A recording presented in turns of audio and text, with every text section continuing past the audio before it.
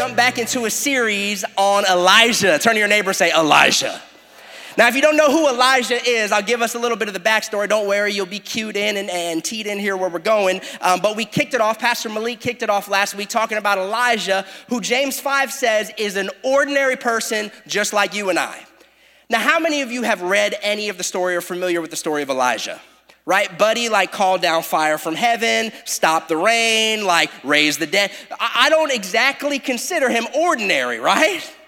I'm like, y'all might have a different definition. And yet, James says he's ordinary. And Pastor Malik kicked off the word talking about how Elijah has said he was an ordinary person like you and I, but he did what?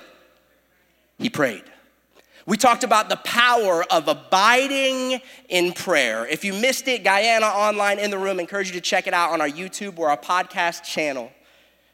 This week, I want to dig a little bit deeper into this very topic and dive into Elijah's story, answering the question, okay, last week, if you remember, Pastor Malik tossed out a challenge. He said 15 and 15. That was our homework. 15 minutes in the Word, 15 minutes in prayer, talking, listening to God every single day. How many of you gave it at least a shot?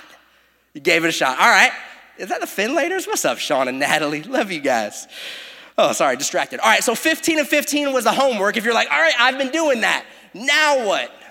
That's where we're going this morning. So if you have a Bible, turn to 1 Kings chapter 17. If you don't, we've got Sky Bible on the screen for your viewing enjoyment. Football season's back. I'm sure you've all been waiting. When is Pastor John going to talk about football? Because I need that in my life. So because I'm here to serve, I will say that Tua's first pass was not the ideal start since December, but his second drive looked okay. Some of y'all are like, I don't have the faith for it. I'm not even going to talk about the Jets because I'm kind of salty about that right now. Danny, don't even look at me. We'll start in the Bible. If you remember when we last left our human hero, Elijah, he had just gone up to King Ahab, who was leading the people in all sorts of idolatry and ways against the path of God. And he had said, listen, bro, it's not gonna rain no mo. Oh, it's been a while. Buckle your seatbelts for the next 2 hours. He said, listen, it's not gonna rain anymore. I'm just playing. It'll be an hour and a half. He said, it's not gonna rain anymore until I give the word. And we'll pick up in verse 7, God sends him to this ravine. The ravens are feeding him morning, noon, and night. That's pretty crazy. Would have loved to see what that looked like. Verse 7, here's where we pick up. Sometime later, the brook dried up. Somebody say, uh-oh. Because there had been no rain in the land. Then the word of the Lord came to Elijah.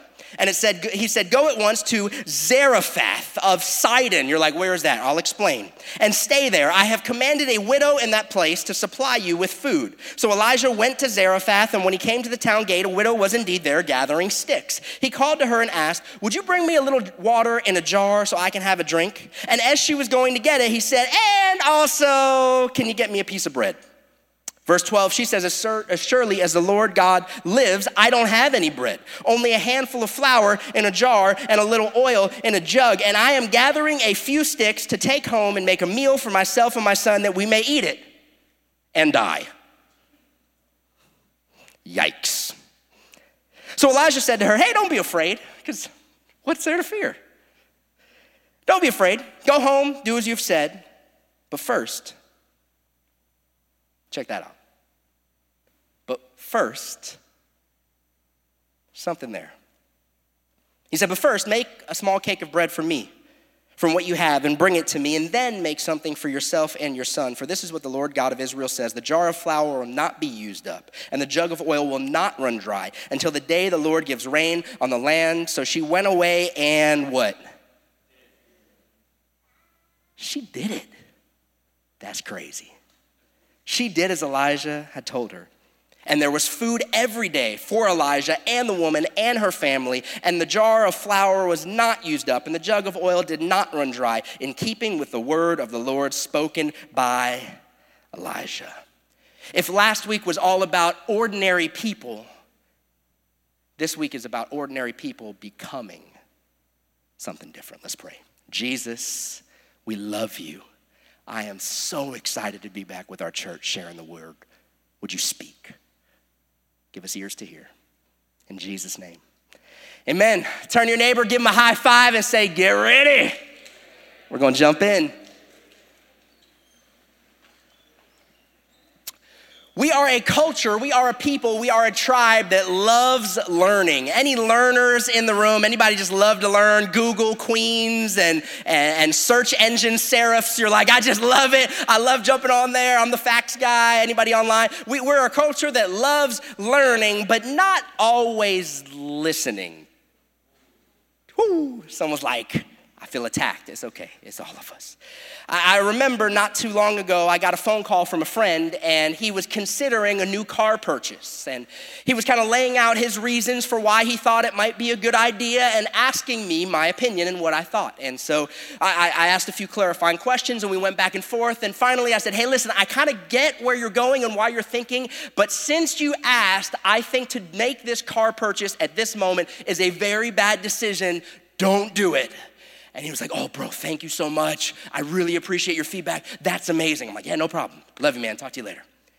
I came to find out that he had called some of you are already laughing because you're like, I know where this is going. He had called several other, some of you are like, I am that person. He had called several other of our close friends, and he was like, hey, and he had asked them the same question, and unanimously, all of us came back without talking to one another with the same conclusion. Totally get where you're going, get the idea, but man, don't do it. And he was like, thank you so much, man. You guys are amazing. I love having a community like this. It's so incredible. Talk to you guys later. 2 weeks later, I get a text. You can already guess. Check out my new car. I was like, oh, that's so good. So good. And it turned out so bad. It's like, no, man. And I remember thinking, I'm like, man, and let's be honest, like some of you are like, I am that person. And if you're like, my spouse is that person, well, you're also that person in other ways, right? We all kind of do this. It's this unique dilemma in the human frame. We love to learn about great ideas, but we don't always listen to what we learn. And I remember thinking, man, he did all the right learning, but why didn't he just listen? And it got me thinking about last week. Last week, Pastor Malik talked about this challenge of abiding in prayer, right? Sometimes life gets so crazy and so busy that we don't ever take time to stop and listen to God. We have these adages that we know. God is always speaking. Are we going to take the time and listen? That's one challenge in and of itself in our fast-paced world. Are we going to take the time to listen? But I don't know if you've come to learn this unique dynamic with Heavenly Father, but what do you do when you take the time to pause and listen, and what God says seems to make absolutely no sense? Anybody ever been there? Like, you're like, God, here's what I think a good time frame would be. And God's like, actually, I'm gonna do the exact opposite. Like, what do we do when we've paused? It's one challenge in and of itself to take the time to listen. But what do you do when God's speaking, when you're abiding, when you're there, and what God's saying seems to make no sense and not line up with your time frame, preconceived notions, definitions of success, whatsoever? On one hand, we have this sort of twofold problem. On one hand, we have a propensity as humans to get so caught up and so busy that we don't listen to the voices and the voice that matters most. And on the other hand, if we do have the wherewithal to pause and listen, we have this tendency to hear and not obey. Why? Well, there's a bunch of reasons, right? Sometimes it's a lack of faith. We don't know or believe that God can actually do it. Sometimes it's confusion, like, I don't know, I've been praying, I've been thinking, was it God? I felt like I heard something, I felt like I had a sense of something. Was it God, was it not God? Anyone ever struggled with that before? In 2 weeks, we're talking specifically on that tension. How do you hear God's voice? How do you know if it's God speaking? Sometimes it's a lack of faith. Can God do it? Other times it's a lack of trust. Will God do it? And often, if we're being truly honest, we are flat out just too scared to obey. This theme of fear, it's already been mentioned all throughout pre-service prayer and a little bit during the service, and I don't think that's any coincidence. Because there's so many things God might be calling us to do. He might be speaking to us about in the room, in Guyana, online. There's so many different things that God has amazing plans for. By the way, plans to prosper you and flourish and not to harm you, to give you a hope and a future. There's so many things that God might be calling us to do that if we're not just giving the church answer, praise God, brother, of course I'm going to step out in faith, not fear. And we're being a little bit more honest, they terrify us, right? It's like, God, are you sure about this one? Let's make it real practical. In this very moment, if you're listening under the sound of my voice, God might be speaking to you, nudging you, prompting you to move, to leave a job, to take a promotion, to turn down a promotion, to be generous with your money or your time or your microchurch or your serving, to take new steps in your parenting, to have a difficult conversation with your roommates or your spouse, to step out and share the good news of the gospel with someone in your life, to get into community, to finally give that microchurch thing a shot that you've been kind of pushing down the proverbial road over and over. Yeah, I'm gonna do it next semester, and the next semester is next semester, and the next semester, I'm gonna do it eventually. He might be prompting you to pray for someone, to give a Bible verse or a word of encouragement to a coworker or a neighbor or a complete stranger, and you're wrestling with, what are they gonna think about me? We exist here at Greenhouse to help ordinary people become passionate followers of Jesus. James says that Elijah was an ordinary person just like you and I. So why do we so often look an ordinary that looks nothing like an Elijah? See, I think sometimes we get stuck in the ordinary because we don't know what God is thinking and wants us to do, but I think much more often we get stuck in the ordinary because we're afraid. I know I can relate to that. Fear keeps us stuck in the ordinary life rather than being launched into the extraordinary life that we see here in the story of Elijah and so many others. We get trapped in the ordinary, which, by the way, is not supposed to be the totality of our experience in the human condition. We were created, Scripture says, for good works that God prepared in advance for us to walk in, but we get trapped in the ordinary. And this morning, specifically, I want to talk about the culprit of fear. Our prayer is that we would be ordinary people becoming something more. If you're here this morning in the room or you're watching online or you're in Guyana and you're like, man, I look at Elijah, I'm like, yeah, right. I feel so ordinary. Welcome to the club. Here's the great news for you this morning. God loves to use ordinary people. In fact, those are the only type of people, well, save Jesus, who was anything but ordinary, right? Son of God, God-man. But save Jesus, the only type of people God uses are ordinary people like you and I. But here's what he does. He takes ordinary people, but he does not leave them in the place that he found them. Can I get an amen? And all this week, I've just been wondering. I wonder how many ordinary Elijahs, Elijahs, put yourself in there, are in the room or listening right now, but you stopped at verse 1. And this very morning, you're gonna sense the Spirit of God tapping you on the shoulder, telling you to step out on the journey of becoming more. It's time to start becoming. If God loves to use ordinary people, if we exist to help ordinary people become, this week is all about how you become. You said, John, how does an ordinary life turn extraordinary like we see in the story of Elijah? We're gonna jump into it. Here it is. When someone steps out in faith. When someone steps out in faith. Here's the big idea. If you're taking notes, I'd encourage you to jot this down. It runs right in line with what Zach prayed and shared at the end of worship. We grow in faith and step into the extraordinary when we obey God in spite of our fear. We grow in faith and step into the extraordinary when we obey God in spite of our fear. All right, ready to dive into the story? One person, awesome. Anybody else ready to dive into the story? I could be here all day. I mean, I'm good. It's been some minutes. All right, here we go. Nate's ready. Okay, let's dive into the story. 3 main movements in this chapter. The first movement, the first little excerpt from our human hero Elijah is this. Elijah prays. Everybody say pray. You got to pray. Nobody? just to make it today. Okay, never, it doesn't matter, whatever, it's fine. Elijah comes on the scene out of nowhere. He just pops on the scene. We get a very limited tidbit of his backstory. He's a Tishbite, where we kind of know where that's from, but not really. And he delivers this, hey, it won't rain kind of word to King Ahab, mic drop moment, and he walks away into the wilderness. He just pops up out of nowhere. Many Bible scholars and historians believe this is by design to emphasize that Elijah was not some incredible backstory, noble birth, incredible lineage. He was just a dude.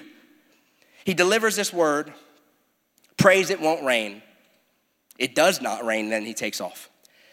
Now, I'm not sure about you, but I get into the story. My background is an English teacher. I was an English major, and I'm a word nerd, and so I'm like, I can't shake the question, how did Elijah know to pray that?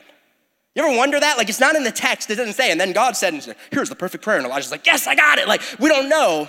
And so I kept, well, how did Elijah know to pray this prayer? And I'm like, man, it doesn't say in the text that God told him explicitly. We know that he cultivated a prayer life, and so he was accustomed to hearing God's voice. We know about this. We see it over and over in the beginning of the story here. But how did he know? I'm like, is it an Old Testament prophet thing? Like, is it in one of the prophets? And it wasn't. But it was actually all throughout the book of Deuteronomy. So all throughout the book of Deuteronomy, God tells his people, hey, listen, if you do the type of things that the people were doing under King Ahab, the people of God had created all these idols, they were worshiping Baal, they were doing all sorts of stuff. God promises, here's blessings if you follow my path, because I love you and I want you to thrive. But if you do not follow my path, there are explicit things that will happen, one of which is, can you guess? He's gonna shut up the heavens. I'm convinced, now again, I don't have explicit, this is sort of me reading into this story here, but it's like, how did he know? Maybe he heard some mystical word from God, but definitely as a man of God, this was in the scriptures. This was the promise of God for the people. Elijah just stepped out and acted on it. By the way, exceptionally important to be people of the word. You can be confident to step out in faith when you're aligning with God's word as revealed in his will.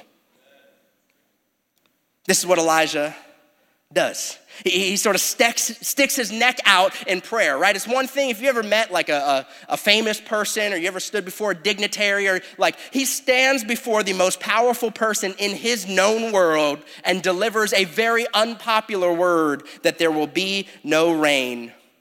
And then the adventure begins. He delivers this no rain word, and then God speaks to Elijah. And what does Elijah do? He obeys. Look at verse 3. The word of the Lord came to Elijah, verse 2, and said, leave here, turn eastward, hide in the Kerith ravine east of the Jordan. That would have been the Jordan River. You will drink from the brook, and I have ordered the ravens to feed you there. By the way, does that sound crazy to anybody else? Like you feel like, man, sometimes God says some crazy things. All right, talk to Elijah. God's like, listen, I got some birds. They're gonna send you like Uber Eats. Like the birds are gonna do it. It's like ancient Uber Eats. Don't even worry about the tip. Just trust me. Crazy. Verse 5, and Elijah, what does it say? Did what the Lord told him. I'm telling you, it's key. I wonder how many of us are trapped in ordinary because we're doing 15 and 15, and then God says something in the 15 and we're like, that's crazy. Nope. And then we go back and we're like, man, it's so boring. Pastor Malik, you told me there's this amazing adventure God has for me. I've been praying 15 and 15 all week long. Well, here's a question. Have you done one thing with it? I'm getting ahead of myself here. God says, go. So Elijah goes. In the wilderness, fed by ravens. By the way, geeking out here, ravens are biblically unclean animals. God gives a list for his people of animals they should interact with. If you have a Jewish friend or neighbor, maybe you're like me from a Jewish background, this is where kosher comes from. God says, hey, these are the animals. Ravens are scavengers. They are unclean animals. Check this. God uses unclean animals to keep his prophet and servant Elijah alive. Why? I mean, I don't know. He doesn't tell us, but here's my guess. Because he always does it. God loves to use unlikely people in unlikely places to bring about kingdom purposes. Woo, that'll preach. You're like, well, I'm just a college student. Well, man, I'm just the baby in my family. Well, man, I'm just low in my org chart at my organization. Don't give me that. God loves to use unlikely people in unlikely places to bring his kingdom. So he gets the Uber Eats delivered. And things are probably pretty crazy, I'm assuming, for Elijah in Raven world. Like I've never been fed by birds before. But I would imagine that's a unique experience. So Elijah is there, quite literally being sustained by the unclean ravens. Did they talk? I don't know. Baltimore Ravens football. Anyways, I'm distracted. But he's there, it's crazy, but at least he's safe, right? He's Jerusalem's most wanted at this point. He's declared in an agrarian society, drought is equivalent to famine, is equivalent to death. Elijah has just proclaimed death on an entire nation and people group. Like, people are probably a little upset, right? He's Jerusalem's most wanted. He's there, he's isolated, he's alone, but God is clearly with him. The ravens are feeding him. It's not an ideal scenario for Elijah, but at least he's safe. And then God speaks again. Let's look at what he says. Sometime later, the brook dried up because there had been no rain. Mission accomplished, answered prayer. God, we're good. Awesome. Then the word of the Lord came to head and said, go at once to Zarephath of Sidon and stay there. And I have commanded a widow in that place to supply you with food. So Elijah went. Part number one that blows my mind is that Elijah, he just stepped out in faith and prays this bold prayer of no rain. Point number two is that Elijah continues to step out and obey. Point number one, Elijah prays. Point number two, Elijah steps out and obeys. The brook dries up, his place of safety, and God says, all right, here we go, Elijah. Here's the next part of the plan. You're gonna get up and go to Zarephath. Now let me break down some ancient topography because I don't know where Zarephath is. Elijah is there, he's at the Jordan River, the brook dries up, God calls him to Zarephath, which is about 100 miles away. He's not gonna take an Uber or an airplane. He's most likely gonna get there how? He's gonna walk. You ever walked 10 miles? My wife loves to hike. Our children were tortured. It's like, you walk like 10 miles, 20 miles, it's a thing. You walk 100 miles in the desert, that's another thing. You walk 100 miles in the desert as a wanted man with a bounty on your head. That's something. God says, but I got good news for you. I'm gonna send you to Zarephath. You're like, what's Zarephath? Well, Zarephath is where they manufactured the idols for Baal. Zarephath is where this woman who we have been introduced in our story named Jezebel lives. The one who murdered, all the prophets of God a little bit before this happened. Zarephath is enemy territory. Zarephath is like if you're a Miami Hurricanes fan and God said, I have great plans for your life. You're gonna move to Tallahassee. And you said, God, anywhere but there, can anything good come from Tallahassee? Some of y'all are Seminole fans. It's okay, we'll pray for you after service. But go Gators, but we could share a common enemy. Enemy of our enemy is my friend. So God says, I'm gonna send you that. Now that's, okay, number one, 100-mile walk, wanted man, crazy. Number two, Zarephath. Really, God, anywhere but Zarephath. Number three, you're like, okay, but tell me at least, like you got a wealthy business owner that's gonna provide for me in the midst of this fair. Tell me at least I've got a merchant loaded with hummus and pita for days on end. God says you're gonna go to enemy territory, 100 miles away, walking, and by the way, great news, I got a widow who's gonna care for you. A widow! In the ancient world, you know what happened to widows? They died. In the ancient world, if you did not have children, especially sons to care for you, if you did not have a husband as a covering, in the ancient world, widows were way down the totem pole. Now this is beautiful because God has a unique and passionate heart for who? Ooh, look at that God, always going after unlikely people in unlikely places. But God says, great news, Elijah. I know the brook just dried up, but we're gonna go to Zarephath. What? Who? No, but chill. I got a widow. This is the worst plan. Ow. I just hit my elbow. Do we have a medic on set? No, I'm just playing. And what does Elijah do? He does it.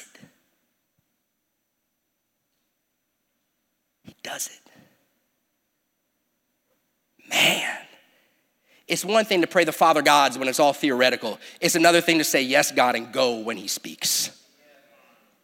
He does it. He steps out. He goes to Zarephath. Now, I know this is a Bible story, which means it can live in the realm of theory, but can you put yourself in Elijah's shoes for just one moment? Because he was an ordinary person, just like you and I. I'm like, God, for real, like, you could stop the rain, but you can't keep the brook flowing? For real, God? Like, you've got water power, but it like stops on earthbound streams? Like, come on. If I'm Elijah, I'm a little bit frustrated. If I'm Elijah, like one brother in our church, he said, me and my wife don't fight. We have intense fellowship. Like, God bless you. You've been married how long? Amen. You'll change your euphemism soon enough. But if I'm Elijah, I'm having intense fellowship with the Lord at this point. I'm like, really, God? Zarephath, brook dries up. You're like, do you want me to die? You ever felt like God met you part of the way just like you thought, and you're like, yeah, and then he seems to disappear. But this joker just keeps going. He just keeps following. He just keeps trusting. Well, he was just, no. He was just what? An ordinary person. Just like you and I. That's what the Bible says. See, at this point, it seems pointless. If you just stop the story right here, it seems like failed plans. It seems like God either didn't think it through or didn't care enough about Elijah to follow through his end of the bargain. If you stop the story right here, it seems like a waste. You're just gonna forget about me, God? I love you, I step out for you, I follow your lead, I proclaim your word, and then you're just gonna. I don't know how Elijah went to Zarephath, but I've got to imagine there's some human emotions in there because Elijah was an ordinary person, just like you and I. But he prayed, and then he obeyed. See, what we know, because we know the whole story, by the way, he obviously did not, he was living it, is that God actually had extraordinary plans for our very ordinary hero, Elijah. And I just want you to pause and consider for just a moment, in the room, online, Guyana. By the way, Guyana said I could preach for 2 hours or more, so. I mean, I'm just saying, you know, how much do you guys want me to preach for? I mean, it's not a competition, but how spiritual are we? I'm just playing. I'm not gonna preach for 2 hours. I want you to think about this for just a moment. Would you be willing to consider? And I say this sensitively and delicately because I do not know every individual situation in this room. And life is hard. And emotions are intense. But would you consider for just a moment that maybe what you see as pointless suffering, God is wanting to use to ultimately bring about rescue, redemption, and glory? Because that's what he did for Elijah. See, we grow in faith and we step into the extraordinary when we obey God, not absent from fear, in spite of our fear.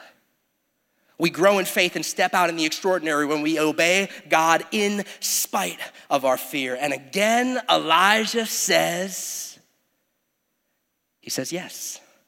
Verse 9. God tells him to go to Zarephath of Sidon, stay there.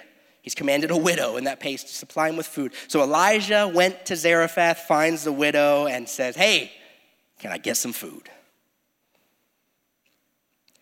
But there's a problem. The widow, as one would imagine in a famine, is at the bottom of the social totem pole, and she is literally having the Last Supper in the not Jesus and the disciples way. Like it's game over for the widow. She's like, I literally have 2 sticks to rub together, and I'm gonna use them to make a little bit of hummus and pita with my son, and then we're dead. And apparently that's all God needs with obedience. Check out this exchange. Elijah comes to her, says, hey, she tells him, hey, listen, I mean, Sure, man of God, I'll do whatever, but like, we're about to die. This is all we got. And Elijah says, well, don't be afraid. I mean, because why? He says, go home, do everything you said. That sounds amazing. Go ahead, do the Last Supper. He doesn't even tell her. He says, go do everything you said. Go do your Last Supper. He says, but first, make me something to eat. What an audacious ask from Elijah. But it's what God told him to do. It's a really crazy scenario. If you think about this story, if you get into this story, it's pretty amazing. He says, do everything you have planned, but first, if you remember from May, which is the last time I got to speak and share with you guys, if you remember from May, we had a whole sermon about the principle of the first. When it comes to tithing and generosity and obedience, God is always about the first. Do you remember why? Because the first is all about what? Faith. And that's God's love language, faith. In fact, scripture says without faith, it's impossible to please God. Elijah says, do everything you have planned. Man, that's great, go ahead and do it. But first, why is first so difficult? Because if she provides for Elijah first, there's no guarantee there's anything left over. Now she's stepping out in faith. Now she's stepping out in trust. I gotta be honest with you, I know I'm a pastor, but I don't float and levitate out of bed. Like I have to put my clothes on just like everybody else, right? Like at this point, Jesus and I have almost 20 years of history of really following him, loving him. I always go to God. But sometimes it's third or fourth. Sometimes I'm more American than I am a disciple, and I'm like, we can do the ingenuity. Let's get some ideas. Let's pull the band together. Let's work on this. And then eventually like, oh gosh, I don't know. God help. There's something about first. There's something about going first. See, extraordinary requires obedience. The widow, looking death in the face, obeys in the midst of fear, and she experiences the extraordinary. Verse 15, she went away and did as Elijah had told her. She did it. She did it. I mean, literally looking death in the face, she did it. And there was food every day for Elijah and the woman and her family. The jar of flour didn't go run up and the oil didn't run dry, just like God had told Elijah. At this point, you're like, man, what a story. This is amazing. This is inspiring. Pastor John, bring the band up. This might be a good time to take up an offering if you're in church, right? Like, yeah, come on, let's go. And if the story ended there, it would be so great. But it doesn't. It doesn't. Step one, Elijah prays. If you want to walk in the extraordinary life that God has created you for, Elijah prays. Then he steps out in obedience and faith and he obeys. And then lastly, what we see in this crazy story is God transforms a tragedy. God calls Elijah. He steps out in faith, prays this prayer, sees God's word, Deuteronomy. It's not going to rain. It doesn't. Provides for the brook ravens. It's weird, but awesome. And then the brook dries up and God says, you're going to Zarephath, enemy territory where they manufacture the idols for Baal worship. It's crazy. But he goes. Then God says, go to a widow. Really, a widow? Yes, a widow. And then he goes. Then he tells the widow, hey, can you make me a cake first before you go and make the Last Supper for you and your son to die? And she does it. And God provides. And it's amazing. Game over. And then her son dies. Verse 17, sometime later, the son of the woman who owned the house became ill. He grew worse and finally stopped breathing. She said to Elijah, what do you have against me, man of God? Did you come to remind me of my sin and kill my son? I don't know about you, but can you resonate with that sentiment? We don't know what her sin is. We don't know her story, but what we know about humanity is that we all No, like we know it. Like if there is, maybe you're here, you're agnostic, you're an atheist, you're like, I'm not sure about God, but I'm investigating. I have a friend who invited me, we're thrilled you're here. Maybe you're like, I don't quite know if God does God, but if God does indeed exist and he's God, like I'm sure we're not like in the best spot together. Like I've definitely done, this woman knows I've done some stuff. And we seem to, like this woman is humanity. Like we seem to always go there when stuff happens. When good happens, we attribute it to our incredible abilities. And when bad happens, who do we blame? Why? Because we know we're guilty. I mean, if we're being honest, like we deserve it. She says, is this what this has all been about? This whole get my hopes up only to come crashing down? Like if God wanted to punish me, well, I guess he did it now. That's her psyche and her emotions, but imagine if you're Elijah now. You're like, really, God? The brook dries up, you send me to this widow with nothing, about to die, and then you come through and supernaturally provide, and it's amazing, and now her son dies? Like, God, what are you doing? And I'm very encouraged by Elijah's response because it re-emphasizes that Elijah's just a person. What we find here is that Elijah is actually at a loss. Elijah is indeed ordinary like you and I, but Elijah does something first. Here's what he does. He prays. Verse 19, Elijah says, give me your son.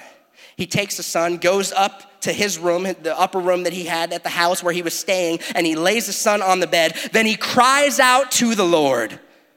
Oh Lord, my God, why have you brought tragedy also upon this widow I am staying with by causing her son to die? Elijah apparently did not have a problem being very honest and real with God. Really, God? What are you doing?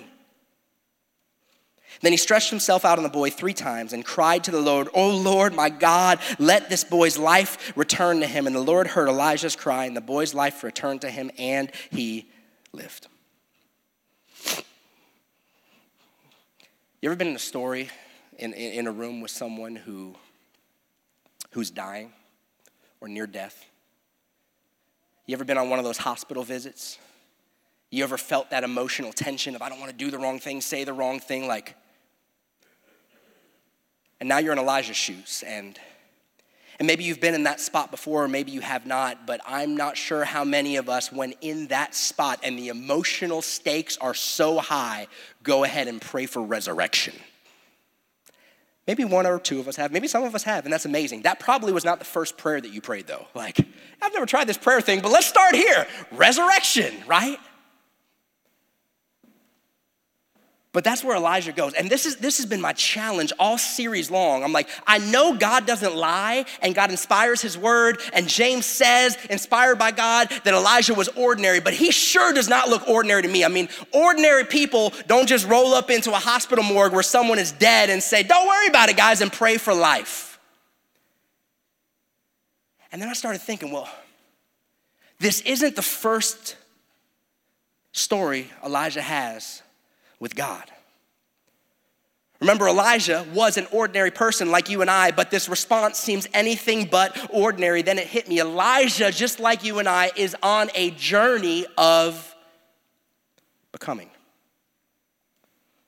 Just in chapter 17, I think we have a small snapshot, a window into his life. First, he steps out and he's looking maybe at the scriptures. Maybe God speaks to him. We don't quite know, but he steps out, sticks his neck out in faith and prays the no rain prayer. And God comes through with the drought. Then God speaks to him and says, go to the ravine. I'm going to provide for you. And Elijah listens and obeys, and God comes through.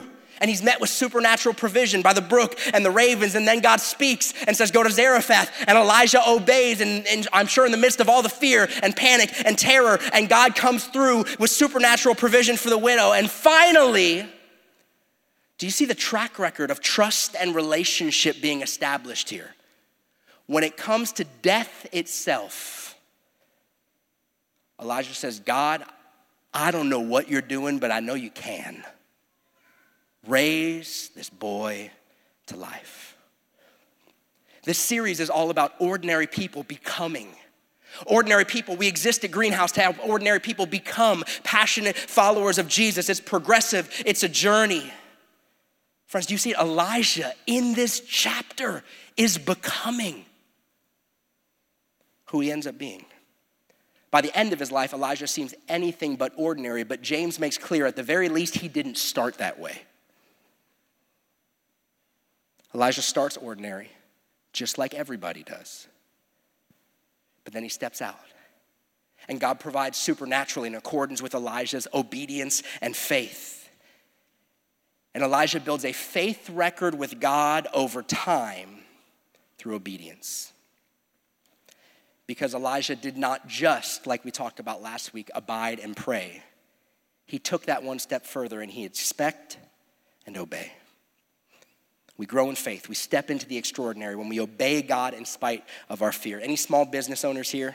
Online, any small business owners? We've got a guy in our church, he's a small business owner, and the great resignation struggle has been real, especially for anyone that's a small business owner or manager. It's like, oh my goodness, it's crazy, and staffing is nuts, and he's in our micro church, and so we were praying together about this, and looking for people, and people moving, and people leaving, and it was crazy, and we're praying with them, and over the course of an exceptionally stressful several months, God came through, and his team was in a great spot. So we celebrated with them. By the way, this is one of the huge benefits of a micro church community, a community that can stand with you. Anybody can kind of celebrate when everything's great on the mountaintops. It takes a special tribe to sit with you in the valley.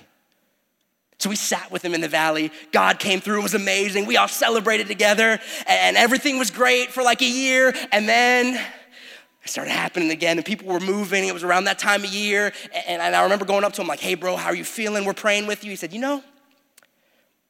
I feel it. But God already did this once before.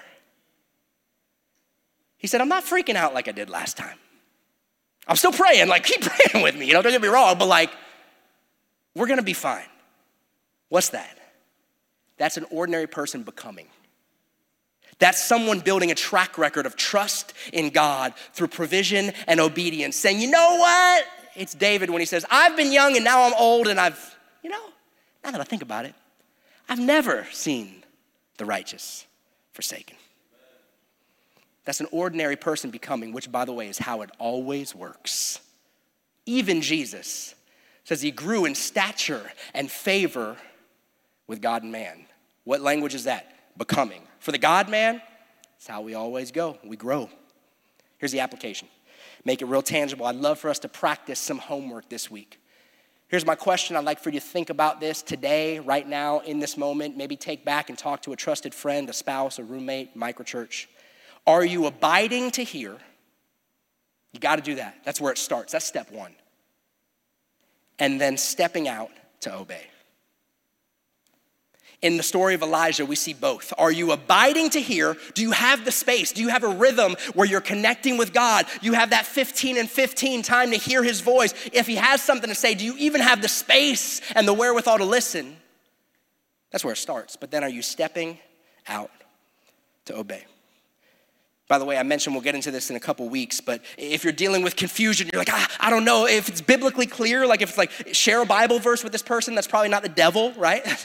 Might be God, at least worth giving it a shot. If it's like encourage this person, okay. If it's like slap that person in the face, probably not God. You might not want to do that. If you're like, I don't know if it's biblically clear, that's the beauty of Proverbs. In a multitude of counselors, there's safety. That's where you pull together some trusted friends, a microchurch leader, and say, hey, this is what I'm feeling. What do you think about it? And then you listen.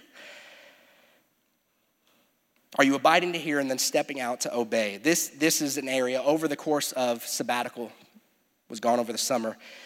Had some goals with the family, and then we had amazing family time, some goals with the kids, some core memories, and we had awesome time together. One of my goals spiritually is I wanted to grow in hearing God's voice, specifically in prophecy and words of knowledge.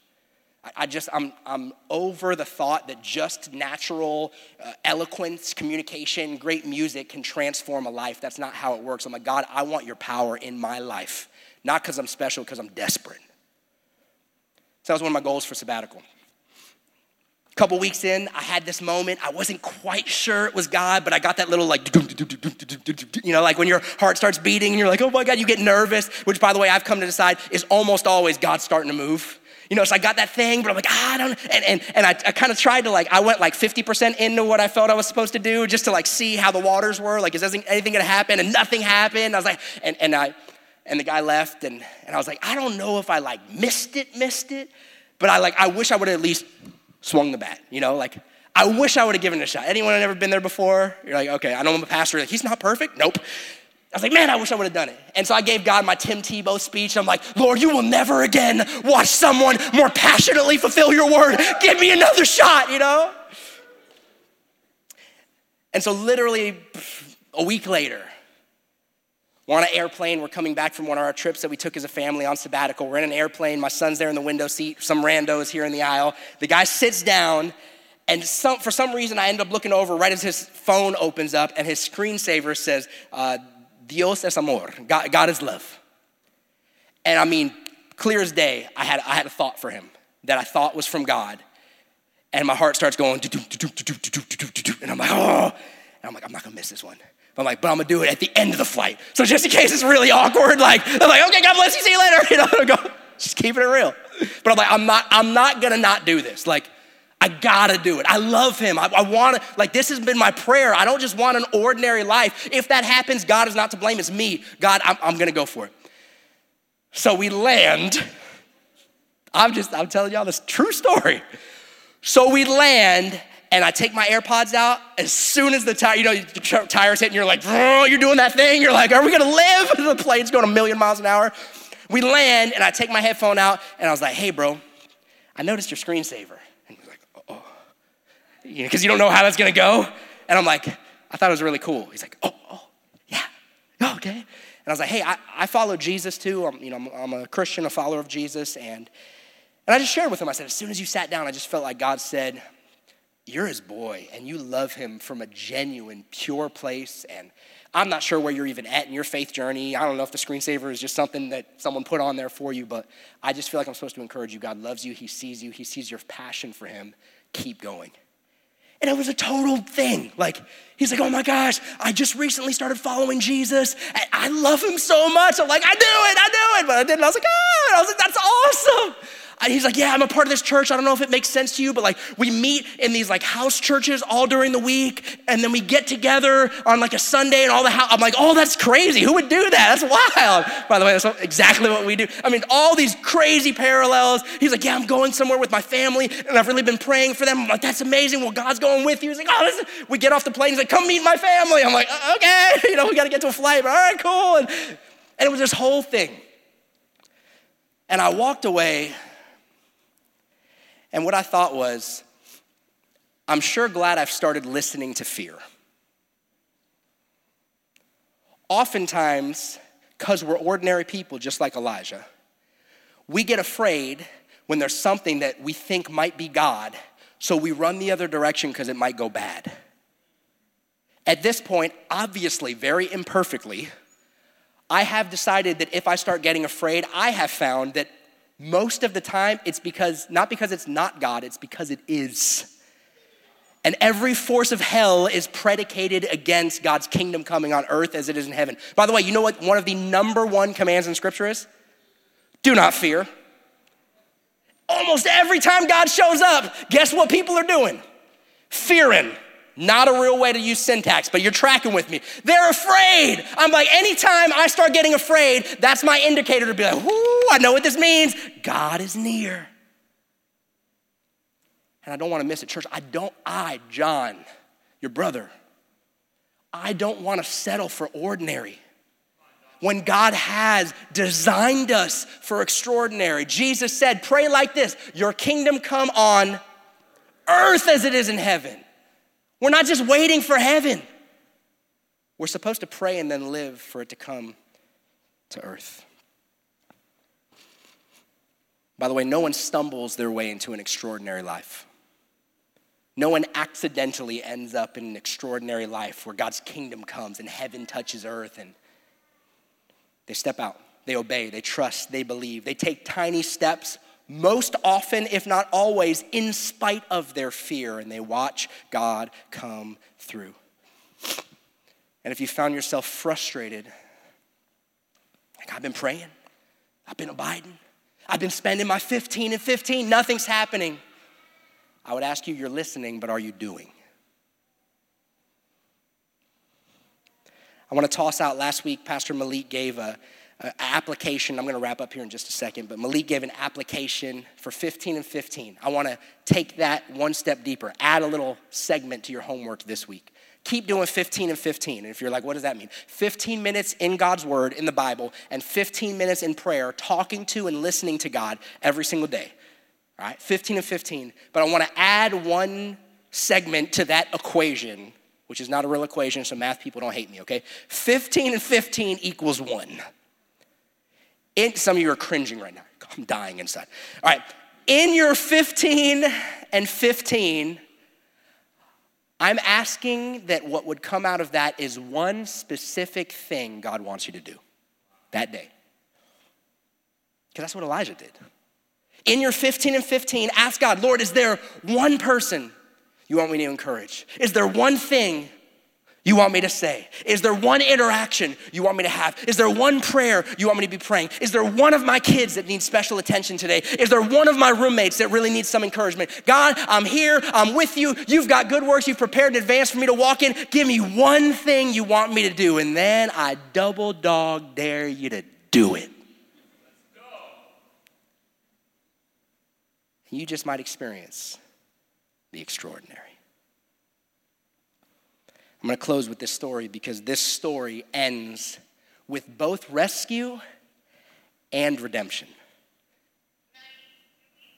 Amen. Rescue and redemption. Look at verse 23.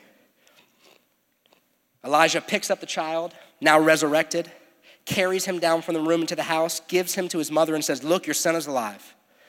Then the woman said to Elijah, now I know that you're a man of God, and the word of the Lord from your mouth is truth. She says, now I know. I read this, I'm like, for real? Like you had supernatural cafeteria provision from heaven, and now you know? What in the world? But there's a reason. Up to this point in the story, it's lots of your God and the God of Elijah and the God of your people and the God of Israel, because in her region, remember, this was the bedrock for worship of Baal. Baal was the God of the harvest. Baal was the God of provision. Baal was the God, he was an agrarian God in an agrarian world. And at this point, clearly the God of Israel had shown that he's more powerful than Baal. Where Baal could not provide, God was now, like we sung, Yireh, Jireh, the provider. But there was another major deity worshiped in this region. He was sort of preeminent over Baal and all of the other deities in this pagan society. His name was Mot, and he was the god of death. Because it's one thing to be able to control some oil and a jar, but nobody has control over death. And then Elijah prays. And he steps out in faith. And God brings about resurrection. And this woman's question that might have been lingering in her mind, well, we know that God is bigger than Baal, but there's nobody. Is God bigger than Mot? Is God bigger than death? The answer for this woman was solved in a moment. Yes, he is. This God of Abraham, Isaac, and Jacob, this God is bigger than death. I mean, look at this extraordinary story that God is writing here. Like, look at this amazing. Not only are the people of God, and we'll see it later as we move into the story, not only are the people of God called back from idol worship, not only is Elijah physically saved, not only is this woman and her family physically saved, but God uses this ordinary Elijah to bring about literal rescue and redemption of her soul. They are saved in the physical and in the spiritual. And if you stop the movie halfway through, it seems crazy. Like if you stop the movie halfway through, you're like, God, what are you doing? This doesn't make sense. I don't know. And maybe you're halfway through the movie right now, whatever scene in your life, and you're like, I don't know. God, are you even present? He is. God, can you even do it? He can. God, have you forgotten about me? He hasn't. How do I know? Because he's the same God yesterday, today, and forever. The God of Elijah is the God of today, and he's a God that will be, and what he did in the past gives us faith in the current moment of what he can do now and what he can do in the future. He is the God of resurrection. And God looked down at our story And amidst of all the things against us, there was one seemingly insurmountable obstacle. It was death. But God so loved the world, you and I, that he sent his son Jesus to answer once and for all that even in the midst of the most challenging, seemingly hopeless situation you might encounter in this earth, even death itself has no power over the risen Lord Jesus. He came to conquer sin and conquer death, and he is the same God today. She says, now I believe. What's the story of Elijah all about? Don't you see it? It's all about Jesus. There's one who is to come that shows the ultimate power over sin and death once and for all. It is finished. Now I believe, she says. It only happens when you experience the resurrection. And in the midst of our fear, in the midst of our challenges, my hope, our hope is that you would lean in faith, because even the ultimate enemy of death has been defeated. God is even bigger than Mott. And he wants to move in your life today. Let's pray. Jesus, you're amazing. And you're here in this room and you're moving in this space even now. And my prayer is that you'd speak to our hearts. Lord, every single individual in the room, in Guyana, watching online has a different story. We have different obstacles, we have different challenges, and yet you are the God of the extraordinary. You are Jireh, you are our provider. You are able to do exceedingly and abundantly more than we can ask, think, or even imagine. Would you stir faith and hope in our hearts even right now? I want to give you a moment to respond. Before life gets busy and lunch plans pop up and everything's moving a million miles an hour, I want to give you a shot right now in the privacy of your own seat, chair, couch, wherever you're at, to respond. If you need to respond in faith this morning and reach out for the same resurrection hope that this widow experienced, I have great news for you. God didn't stop doing stuff like that. He did it for me, and he could do it for you. And I want to invite you to put your faith in him today. To pray, and to expect and to obey. If you're here and you want to put your faith in Jesus, even right there, wherever you're at, say, God, you got me, I'm yours. I'm yours. God, I need you. I've got nowhere else to turn. I've got no other hope. I can't fix where I'm at, who I am, the situation I'm in. I need you. I trust you. I'll follow you.